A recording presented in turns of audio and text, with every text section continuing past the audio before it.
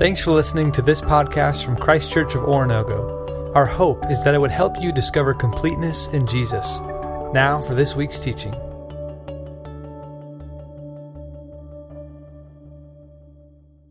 One of my personal goals for tonight is to avoid saying good morning. So let me practice by saying good evening. It's good to see you guys. I'm so pumped to be a part here of the Thursday night. This is the first time I've had a chance to be here, and I love worshiping with you. I love just the feel of the room. You know, the word family can almost be overused when you're talking about the church. When we gather together with people we don't know, it doesn't feel inappropriate tonight. So I'm very delighted to be here. My name is Michael. I probably have met a decent amount of you. Some of you I may not know. I'm a member of this church, and I'm a part of the teaching team, and I am very, very much looking forward to sharing some thoughts from this kind of strange story from the Gospel of Mark. It's actually found in Matthew and Luke as well. We're just going to look at Mark's version.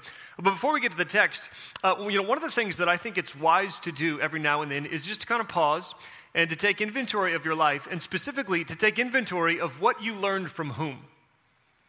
I learned from my mom that it doesn't make much sense to say you love God if you're never going to open up the Bible and read it for yourself. I learned from my sisters that no one's going to want to play with you if all you ever want to play is the games that you want to play. I learned from my fourth grade teacher, Mrs. Dill, that some jokes shouldn't be told because they hurt people. I learned from my baseball coach that if you keep your eye on the ball, you're more likely to make contact. And then from a pastor that the same thing applies when it comes to following Jesus. I learned from my junior high gym teacher that if you call adults bad names, even if it's because they made a horrible call in a basketball game, you're still going to get in big time trouble. I learned from my youth minister to always tell the truth because, and I quote, if a man ain't got his word, he ain't got nothing. I learned from a man named A.W. Tozer, who died in 1963, but who wrote a number of books, that God is a person, and as such, a relationship with him can be cultivated as with any person. I learned from one of my college professors that ego and worship simply don't mix, and that God loves his church way more than I ever could. You know, in many ways, our entire thought process is made up of ideas that we learn from somebody else. Parents, teachers, friends, co-workers, pastors, professors, enemies, books, our teachers, if you will, our web of influences. The ideas that we not only allowed into our brain, but the people whose voices, whose thoughts, actually we allowed them to almost become our thoughts. Sometimes it's hard to know where my thoughts end and where my teacher's thoughts begin, or vice versa, because we can't even really detect the difference between the two. That's the way mental influence works. That's teaching. I've only shared a few strands from my web of ideas, and I've focused obviously on the positive ones. I could share some negative ones, but it would probably be a little bit awkward, and I would be trying to be careful not to offend. But you get the idea, and it seems pretty critical to me that at least every now and then we stop and we ask this question. It seems pretty important to me that we stop every now and then and evaluate if the teachers whose voice we've given power in our lives deserve what we've given them. I remember that same professor back in college would always challenge me because anytime I'd throw out a strong opinion, and if you can believe it, when I was in college, I threw out strong opinions often. Anytime I would just sort of make a claim, he would always say to me, "Who taught you to think like that?" And it was this fun/frustrating game we would play because I never knew when he agreed with me and when he didn't. And he rarely told me actually what he thought, but he was just making me kind of slow down and think about where'd you get that idea that you just stated with such confidence, that you act like you're so sure is true? Where did that come from? And are you sure that you trust the source? And have you thought all these things through? It was a very valuable thing to think through. He was a very good teacher. And it just is wise, I guess we could say it in a simple way, to back up and ask the question, who are my teachers? Who are the people who I've allowed a voice in my life? Who are the people who taught you how to think? And man, in a society like ours it's very consumer driven, and one that's also really technologically advanced, it's like life becomes this competition for attention. And not like you trying to get your parents' attention or your children's attention or your students' attention or your spouse's attention, like other people trying to get your attention. It's like this game to try to get your attention, and who's going to win, you know? Because everybody wants you to just look their way for just a moment. Just kind of pay attention to their advertisement or their slogan or what it is that they're offering, because they want to try to convince you that they have what you need.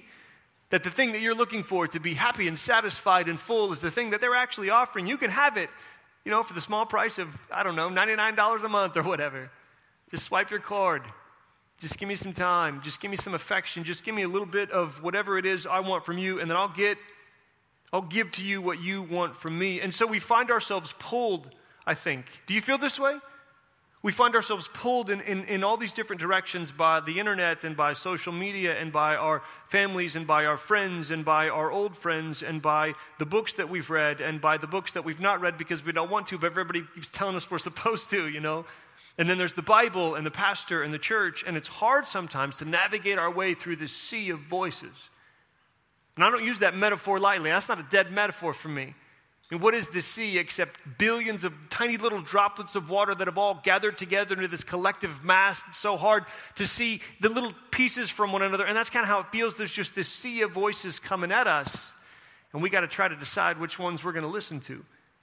And I think the text that we're studying tonight is it's kind of designed to help us back up and think through who are the voices that I'm giving some power in my life, and are they the ones that deserve what it is I'm giving. And really, of course, you know this text is designed to kind of convince us that Jesus' voice should be distinguished from the others and placed alone at the top. I appreciate the reading of the Word. I always think it'd be beneficial to read the Word twice before we dig into the story. So I'm thankful that I don't have to read it twice. I just get to read it once. So if you have your Bibles or your devices, tune them over to Mark chapter 12. We're going to read that same piece of Scripture again. Most of you are probably locked in and paying attention, but let's hear it again. This scene where some folks come up to Jesus and ask him a question and he gives them a response. It's a fairly simple story, really. Question, response. But if we dig into the question and response, maybe we'll learn a few things. Here's what it says once more, Mark 12, verse 18. It says, "Then the Sadducees, who say there is no resurrection, came to him with a question. 'Teacher,' they said, 'Moses wrote for us that if a man's brother dies and leaves a wife but no children, the man must marry the widow and raise up offspring for his brother.' All right, so here's the situation. There were 7 brothers, they said, verse 20. The first one married and died without leaving any children. The second one married the widow, but he also died, leaving no child. It was the same with the third. In fact, none of the 7 left any children. Last of all, the woman died too. So at the resurrection, whose wife will she be, since the 7 were not married to her?' And Jesus replied, 'Are you not in error because you do not know the Scriptures or the power of God? See, when the dead rise, they will neither marry nor be given in marriage. They will be like the angels in heaven.'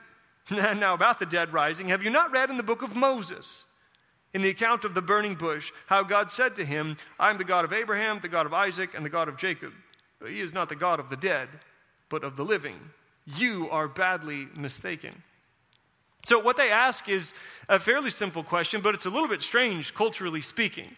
You kind of got to know a little bit of the background. There's this practice in the ancient world called levirate marriage. It was called this, we don't need to get into the term. The term basically means if in the ancient world there's a man and a woman who are married, then hopefully they will be married long enough to produce offspring so that the property that family owns will stay in that property, so that the mother herself would be taken care of if something ever happened to the dad, some of these different kinds of things. So in that culture, as Deuteronomy 25 is where you can find this in the Bible, if the brother died, then the younger brother was supposed to take care of the woman, take her in, and provide her with an heir. That was kind of the idea. And so the Sadducees are asking this kind of practical question. Let's say that the worst happens and that there are 7 brothers and that she goes down on through the list and that none of them give her a son.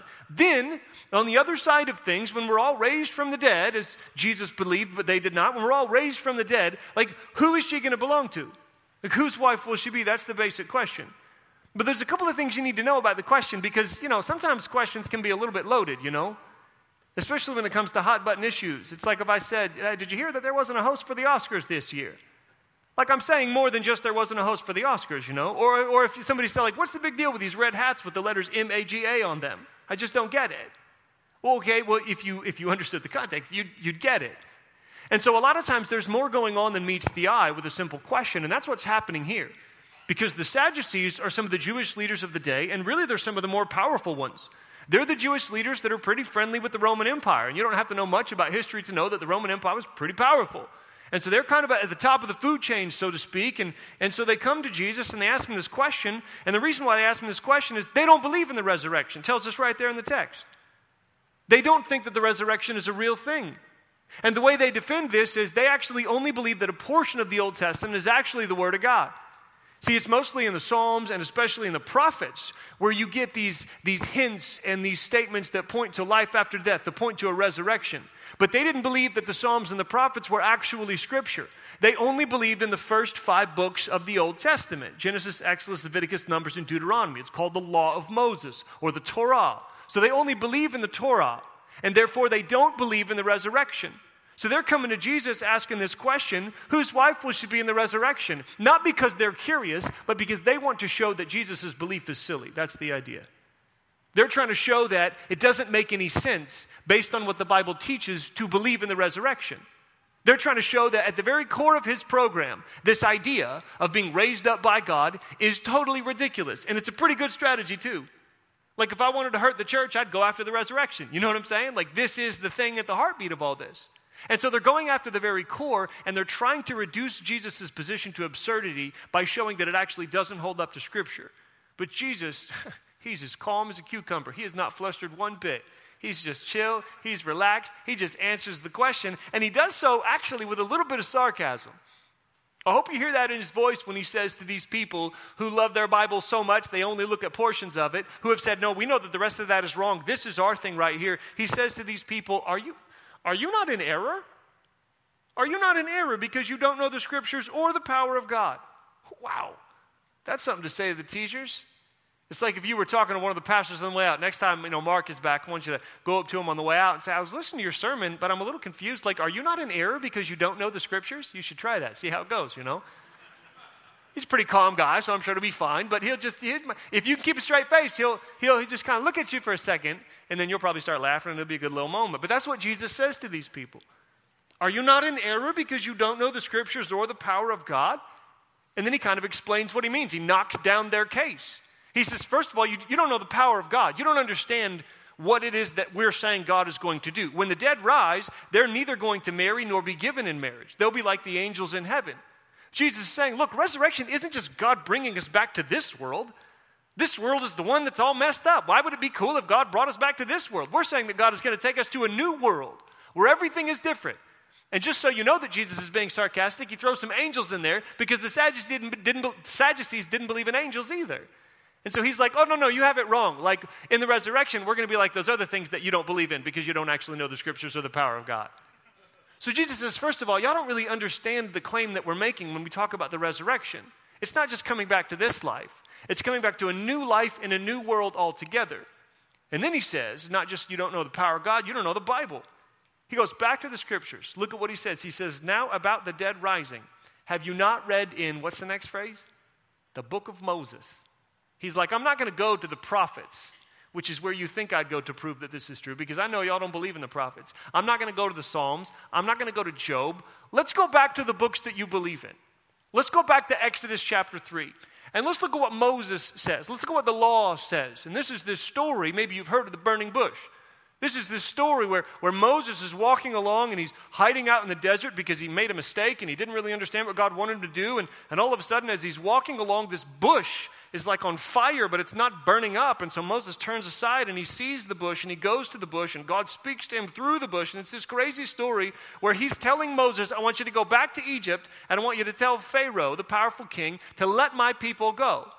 And Moses is like, well, who in the world are you? Like, it's not every day that a bush talks, so I'd like to know your name. And he says, well, my name is Yahweh, which is a fancy way of saying you're going to find out when you get there. But he also says, I am the God of Abraham, Isaac, and Jacob. Right there in the book of the law. Right there in the book of Moses. At the moment when God is calling Moses to go and save the people so that she can actually be a nation. At the moment without which we don't actually have this conversation because the Sadducees don't exist, because Israel doesn't exist. Jesus is going back to this moment at the very core of her history that would no doubt be one of their favorite texts. And he says, look at what God said. He said, I am the God of Abraham, Isaac, and Jacob. Not I was the God of Abraham, Isaac, and Jacob. I am the God of Abraham, Isaac, and Jacob. These people who we know aren't actually dead, right? And the God who we know is the God of the living, not the dead. So the problem with you people is you don't actually read the Bible that you say you think you believe in, and therefore you're the ones who are in error because you don't understand the power of God or what the Scriptures actually say. And then Jesus, his mic drop line is as punchy as it is precise. He just says, you are badly mistaken, and then he walks off. So what do we do with this story? Right, like that's the event. That's what happens. Okay, I don't know. We wrestle with different issues. And I've been asked a lot of questions through the years. I've had a lot of questions of my own. I mean, so far as I know, none of you have ever come up to me and said, so I've got this issue. I've got this guy. He's got 7 sons. And then what happened is, it's like not our problem. So what do we do with this strange story of a sarcastic encounter between Jesus and some would-be teachers of Israel? People usually come to this text with curiosities about marriage and eternity. I'm sure you've heard the cheesy preacher joke about there's 3 ways to make sure that people pay attention, 3 topics that are always going to get people to come to church. You can talk about sex, you can talk about the afterlife, you can talk about whether there's going to be sex in the afterlife. Like, those are the 3, And so we usually come to this text wondering, so what exactly are you saying about marriage, Jesus? You know what I mean? Like, because it seems a little strange.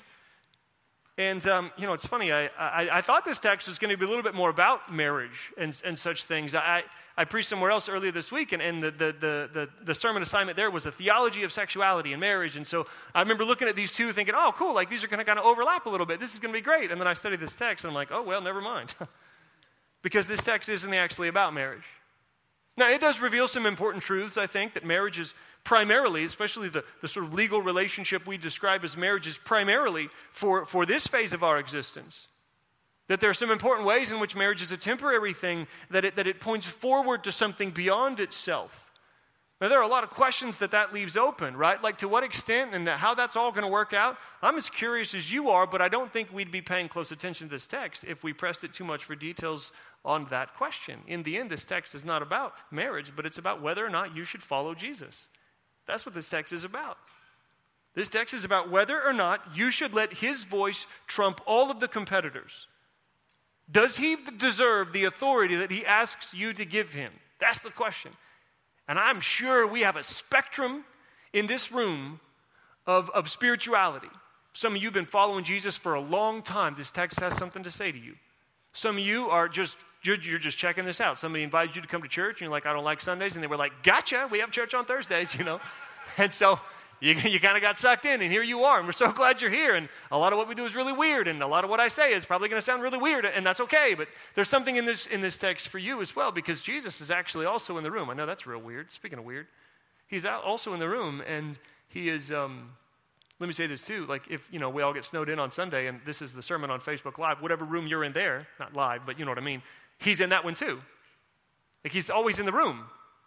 And when we talk through the scriptures, he's always inviting us to allow him to have authority in our lives. And the whole point of the story is just to give us some time to pause and ask, should we give it to him? Should we let him actually be the one who really is our teacher? That's the question. Did you notice how they approached Jesus? You might have not seen it. We don't really pay attention to all the details sometimes because there's always so much. But the Sadducees come up to him with a question, and they said, teacher. It's right there in the text. It's the 9th of 12 times in the Gospel of Mark that you see the word teacher. And none of them are straightforward. They're all sort of ironic. They're all spoken in a context where you can't really tell if the people who are saying it actually want him to be their teacher or not. And I think that's part of the point. Do you call him teacher? And if you call him teacher, do you want him to be your teacher? And here at this point in the gospel, again, we've been looking at, and Matthew and Mark and Luke all have the same chunk of stories. There's this succession of encounters that Jesus has with the Pharisees and the Herodians, and then with the Sadducees, and then after this with the teacher of the law. There's these conversations that Jesus is having with these different people. Most of them are fairly hostile. Most of them are fairly sarcastic, back and forth. We looked last week at the one about the whole idea of, should you pay taxes or should you not? And these questions are designed to trap Jesus, to show that he's probably not a person you should trust. And the whole point of this section of Scripture is for you to recognize that there's always going to be multiple voices who are saying to you, here's the way to go. Here's the truth about the universe. Here's the path to lasting happiness. Here's what you should do. And the purpose of these passages is to help us back up and recognize this is still going to be true today. And it's designed to help us ask the question, will you let Jesus be your teacher? I always appreciate this question. And not just because I'm a teacher. I don't think this is the first thing that comes to mind when we think about Jesus. Maybe that's okay. I think if I said, who is Jesus? Or said, fill in the blank, Jesus is my what? Most of us would say, Jesus is my, I don't know, what would you say? Holler it out. We're close here. Savior, Lord. Yeah, those are the two most prominent ones. He's my Savior. He's my Lord. Maybe he's my friend. I think I heard that out there somewhere. Right? So these are the things that come to mind, and absolutely fine and good. Wonderful. These are critical titles. Savior and Lord are the two most important ones, right? But I think you also should have toward the top of your list, Jesus is my teacher. He is my teacher. He is the one who Well, his words guide my life. Will you let his words guide your life? That's the question. Will you organize your life around convictions that you learned from him? Think of it this way. Will you allow his values to be your values? The things that are important to him, are you willing to increasingly let those same things become important to you? Will you take on his mindset? Will you live in such a way that the answer to the question, who taught you to think like that, is most often Jesus?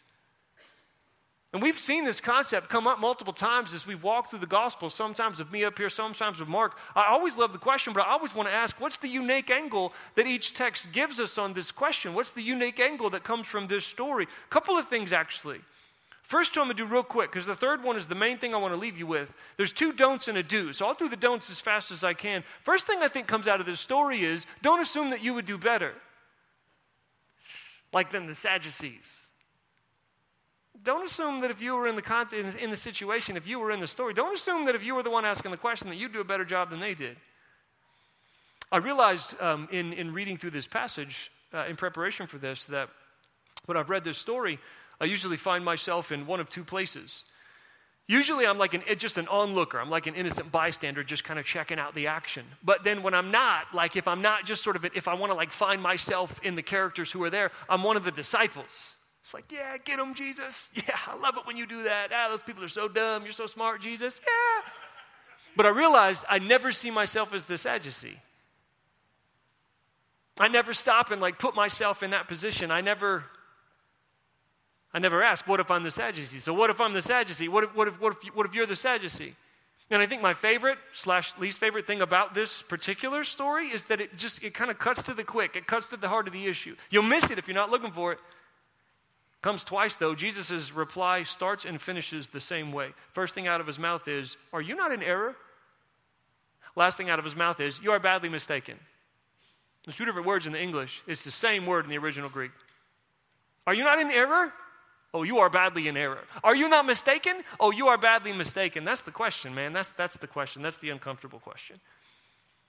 What am I going to do when Jesus says to me, are you not in error? You are badly mistaken. What are you going to do when Jesus says to you, are you not in error? You are badly mistaken. And it's like, well, of course, if Jesus came in the room and said, you need to change your thinking on this, you need to change your living, I would do it. It's like, duh. Like, well, really? Would I?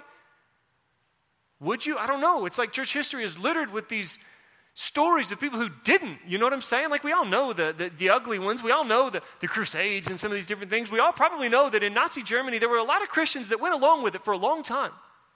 We probably all know that, the KKK had a lot of people who claimed to be Jesus followers in this, and you look at these, maybe these are silly examples because they're so dramatic, and maybe we're not in danger of these things. I don't know, but somebody is, right?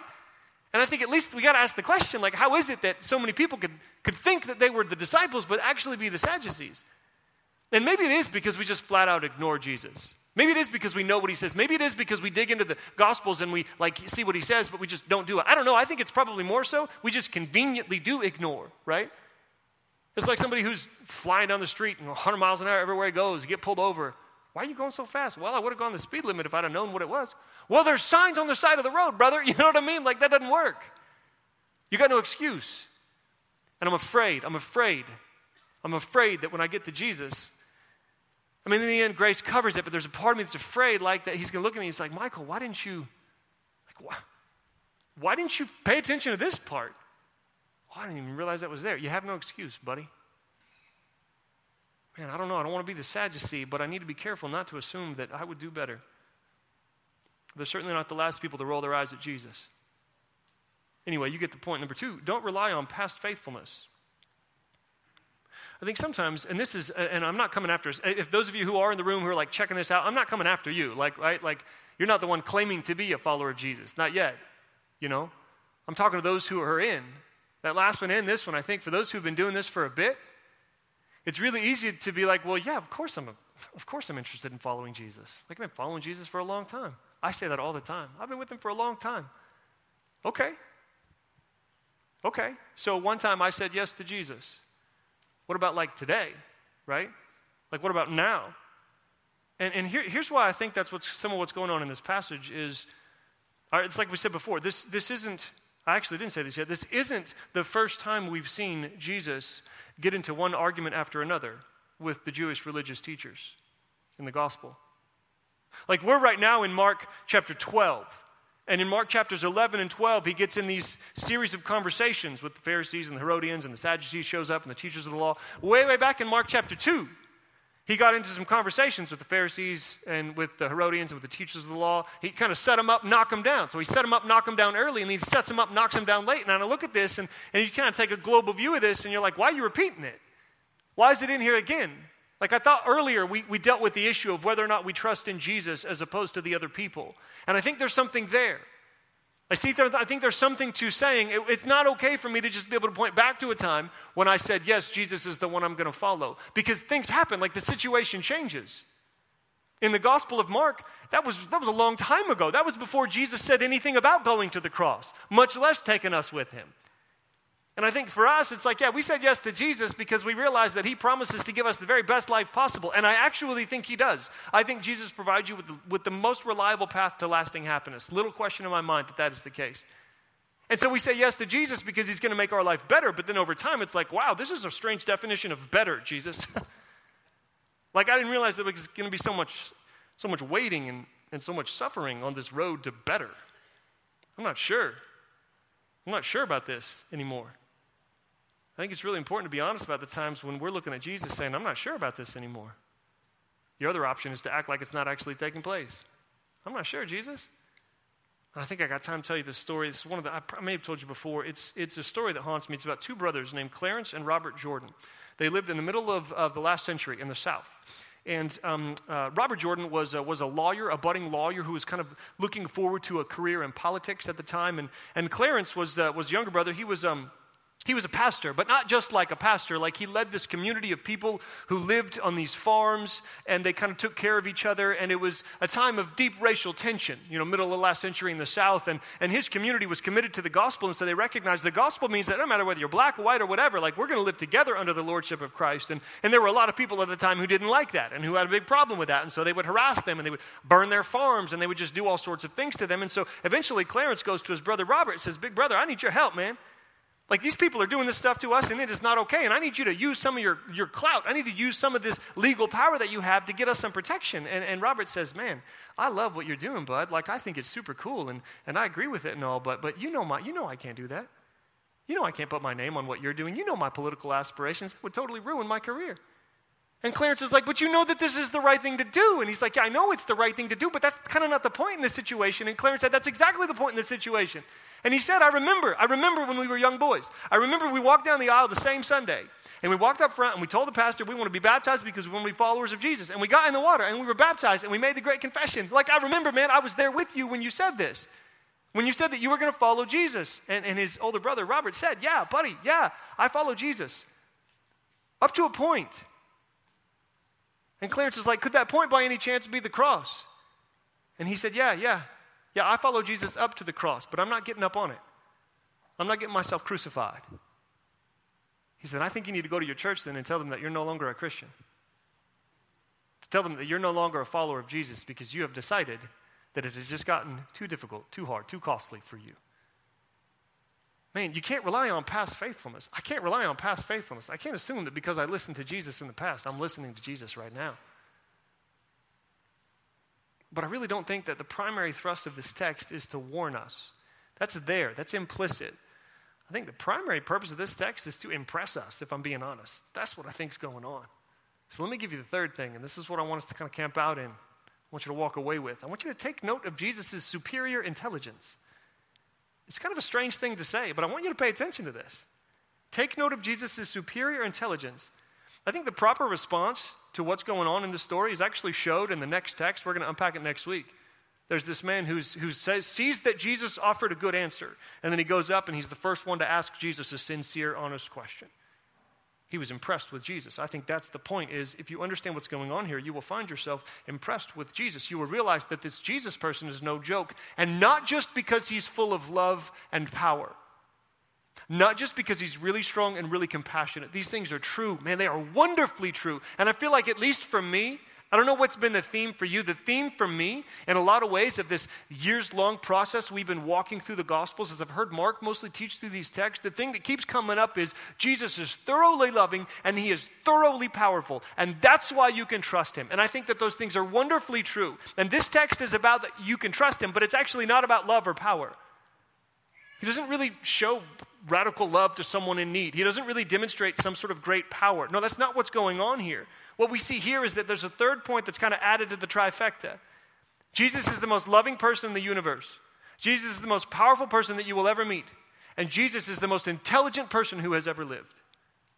That's what's going on in this text. If this text is designed to prove that Jesus deserves our ear whenever and on whatever topic he speaks, the rationale for that, the reason for that that's provided here is that he's smarter than you. He's smarter than them. He's smarter than everybody. Now, I realize that it would be super boring for most of you if we walked through all of the different ways that Jesus finds logical inconsistencies in what the Sadducees said. We're not going to, don't worry. Fellow nerds of the world, you can trace these things out for yourselves. I just want you to notice that while Jesus is never a cold person or never an uncaring person, we see in this passage a deeply logical mind exposing the flaws in the arguments of his opponents. I don't think we're trained to think about Jesus as a brilliant person, and I think we suffer for it. Bottom line, not the bottom line that tells you guys to get up. You guys stay there. The heart of this is, if you don't think that Jesus is the most intelligent person in the world, I don't think you're going to follow him with your life. Can I say that again? If you don't think that Jesus is the most intelligent person alive, I don't think you're going to hand him the reins. You just won't. You just won't. And you got to think this through, because it's like certain people, we give authority over a part of our lives. We give a voice over part of our lives, say so over a portion. So you let the doctor have authority over the health part of your life. Why? Because the doctor knows more than anybody else that you have access to. And so you listen to him or her. You give your teachers, like your math teacher or your science teacher, you give them authority. You give their voice authority when it comes to matters of math and science, how numbers work and how the world unfolds and whatever. Why? Because they have more information. They're the most intelligent people that you know on these topics, are the most intelligible ones that you have access to. And so you trust them with a part of your lives. But Jesus doesn't just come saying, hey, I'd like to lead a part of your lives. We treat him like he does. I want to handle the religious part. Jesus never says that he wants to handle the religious part. This is the crazy thing about Jesus, is he says, I want all of it. I want everything. Every single piece. Not like Jesus is going to tell you how to diet or whether to buy a Ford or a Nissan, not those, although there may be some principles that even apply there. I don't know, but the point is there's this umbrella now over your life that Jesus invites you to live under, and the umbrella is, my voice is the one that you follow. My truth is the one that you believe. My convictions are the ones that you lean into. My mindset is the one that you imitate. And biblically speaking, this is what the heart is, or the mind is. Jesus wants your heart, your mind. And it's not like he wants the inside of you as opposed to the outside of you. He wants the inside of you because the inside governs the outside. He wants your core. He wants to capture your heart. And he wants to convince your mind that he is the one that you can trust.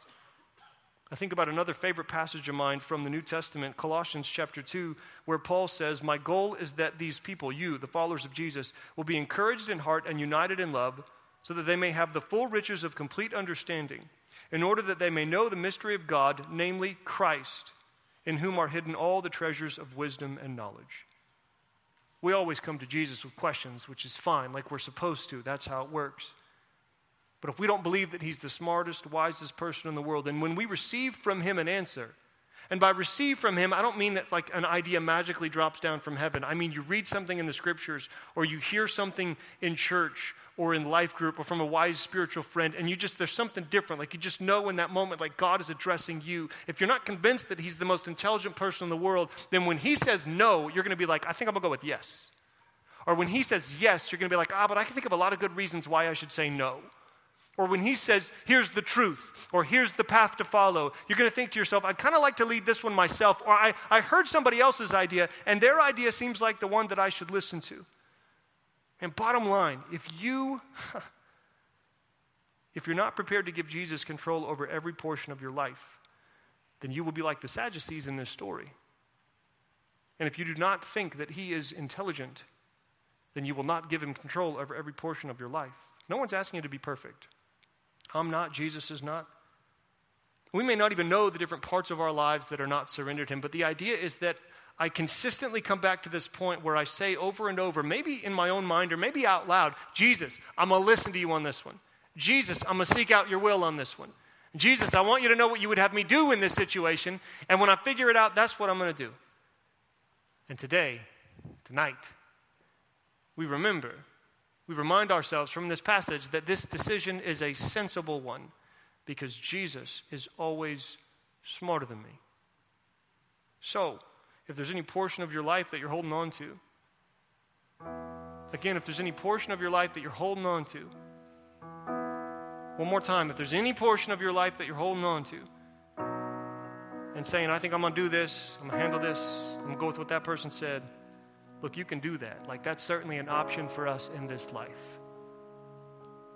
But I wouldn't recommend it because Jesus is the most intelligent person who ever lived, and that's the guy whose voice always deserves to win.